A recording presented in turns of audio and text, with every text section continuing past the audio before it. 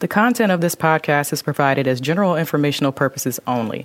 It is not intended for, nor should it be used to replace professional behavior intervention and advice. This is Sissy. And this is Susan, and we are Function Junction. Behavior Matters. Behavior really matters. And I understand you have something to share with us that is a pretty serious issue sometimes. So it's kind of a bittersweet story. It was sad moments, and now there are happy moments. And I've talked about this teacher before, Lindsay. She's a trained ballerina, and she had a kiddo who we would teach, and she was teaching him to ask for a break. And remember, he was the one who would poop in his hand and offer it to her and all that. Well, before she got that young man, there was a kiddo named Nathan on that campus, and Lindsay was not the teacher at the time. She was the resource teacher. And Nathan is this beautiful, dark-haired, big blue eyes young man now, because he's in high school if he hasn't already aged out. And but this was when he was in about third grade, and he had a teacher who, I would go by and kind of check on her, and she was the teacher with the black on the window, so you could never see in the classroom, and the door would be locked, and I'd knock on the door and say, "How are things going? Do you need anything?" "Oh no, I'm good." "No, oh no, I know ADA. No, I'm good.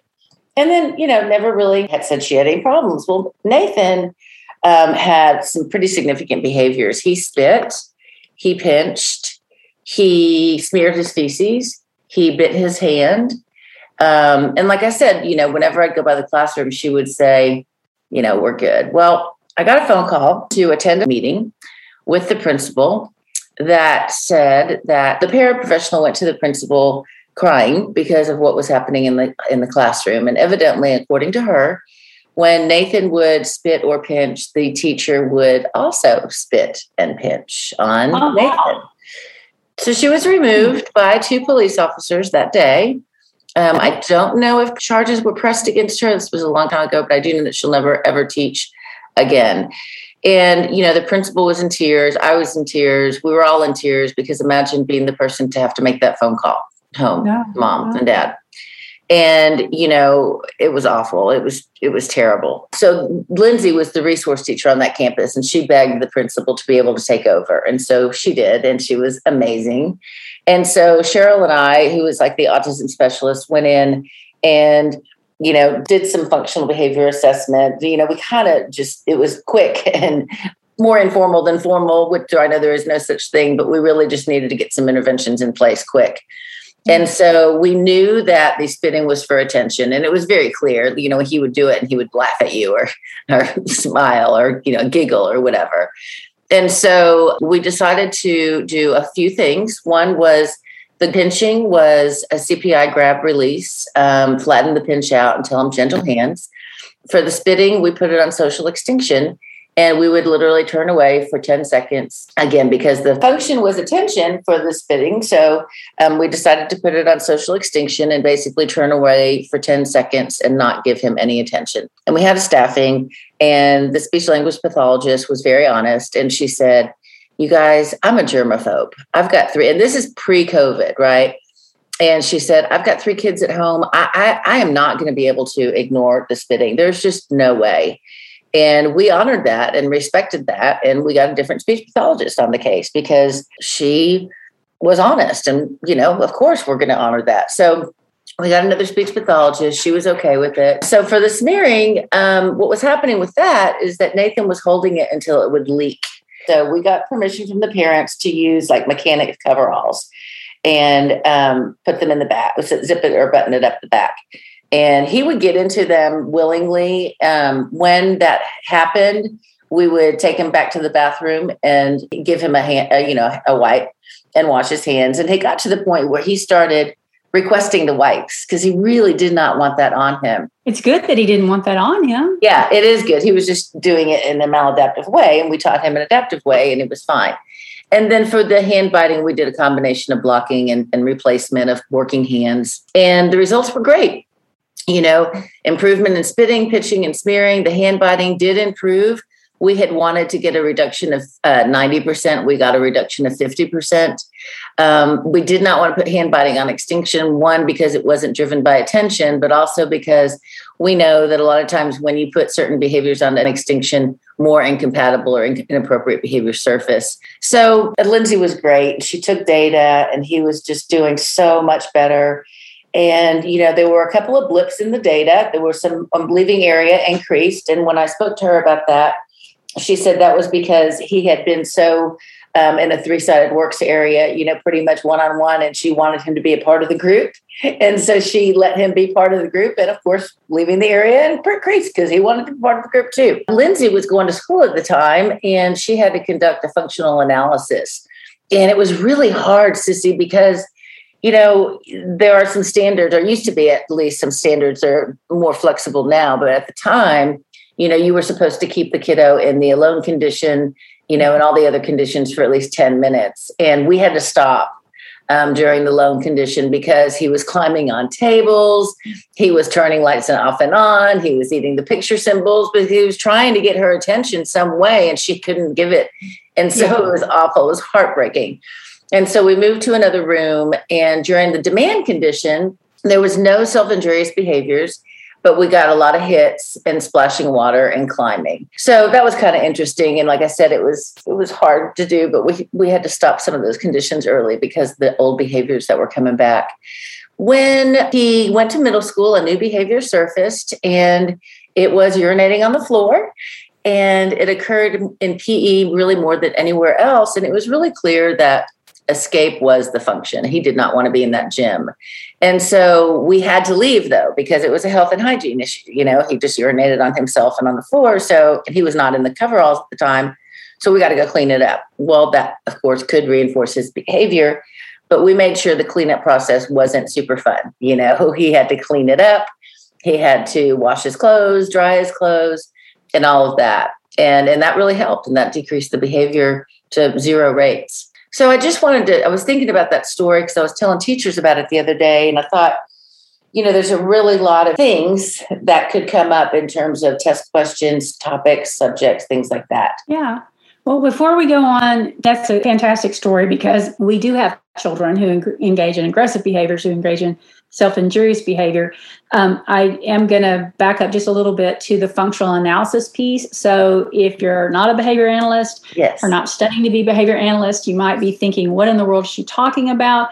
Yeah. We talk all the time about looking for the function of the behavior, and that's what a functional analysis does if you do the pure functional analysis.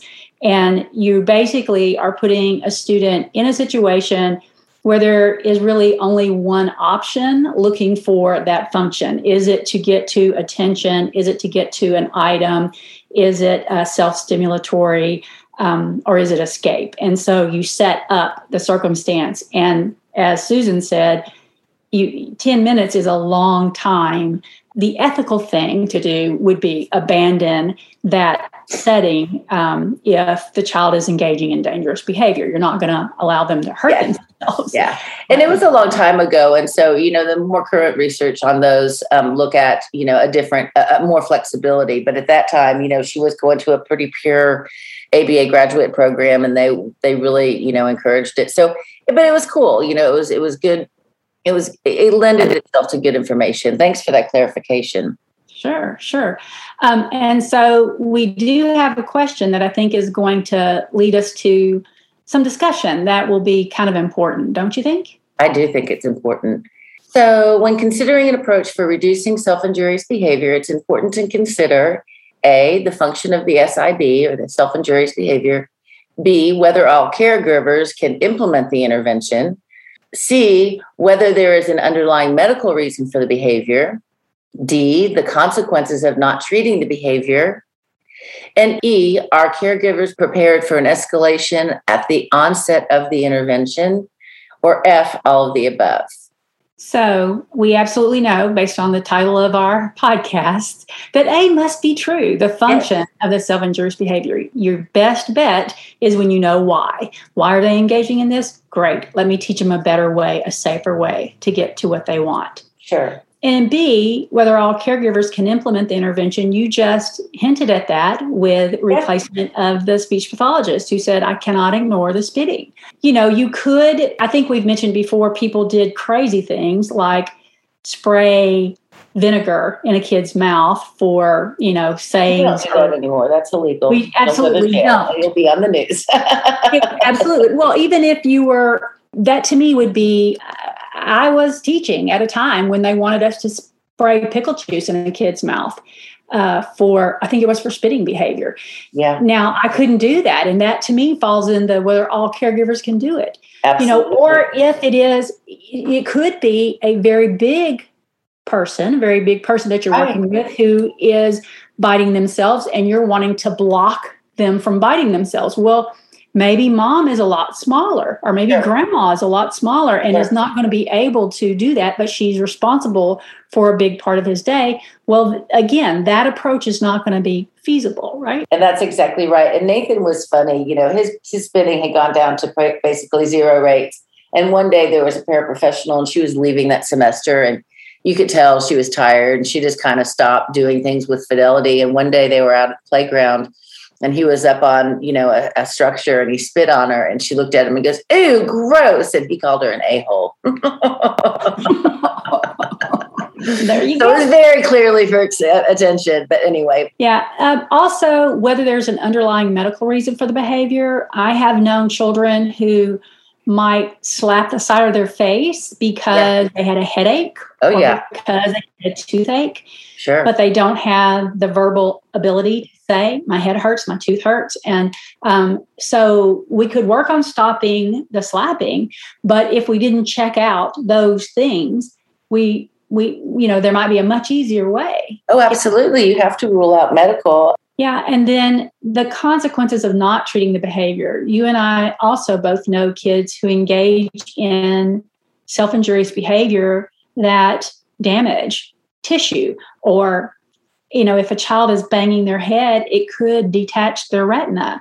And then they won't be able to see. So you do, as you're thinking, I don't necessarily want to do this blocking or whatever it is, doesn't seem palatable to you until you think about the consequence of not, putting the intervention in place. Remember the story I told about the teacher who wanted to cut the student's hair? He had a long braid. Yes. He was one. He didn't ever had banged at school, but he did at home, and he did detach one of his retinas. Yeah. Poor guy. So, that's that thing that you have to think, I don't like having to intervene over this behavior, but if I don't, bad things can happen. So I must. Yeah, absolutely. And are caregivers prepared for an escalation at the onset of the intervention? Certainly, if it is social extinction, you are definitely going to see an increase. But also, kids are wanting to see, does this work? Does this not work? Right. And so whatever the behavior is likely to bump up. We'll see an escalation in behavior, whether it's for social extinction or some other intervention, because the behavior has been reinforced. Absolutely. Or in another way, the behavior has been working well for them. And so when it stops working well, they think they have to do it bigger, louder, whatever, because you're not hearing them, putting that in air quotes, until they realize that it's not going to work as well as this replacement that we're teaching them. So we have to be prepared for that. Absolutely. I agree. So I guess the answer has to be then all of the above. All of the above. And really, whether you're a behavior analyst or a mom or dad or sister or brother or babysitter, you can think about that kind of thing when you're trying to change someone's behavior. Is what is the function? Am I going to be able to stick to the plan? What's the consequence if I don't? If kids are cussing, the consequence of us not intervening is they might not get a job. Or they might get in a fight. But when you're talking about self-injurious behaviors, if I don't intervene, then what? Have to. Yeah. Well, friends, we hope you liked that story. It was short and sweet. As always, please like, subscribe, share, or comment on social media, and or rate and review us on the podcast app that you're using. And be sure to tune in next week for a 2-part interview with a principal who's doing phenomenal things for kids and teachers. I said that last time, and I forgot that we had this episode. So really next week it'll be there. Yes. Come back next week. You'll love it. Yes. Bye, everybody. Have a good weekend. Bye.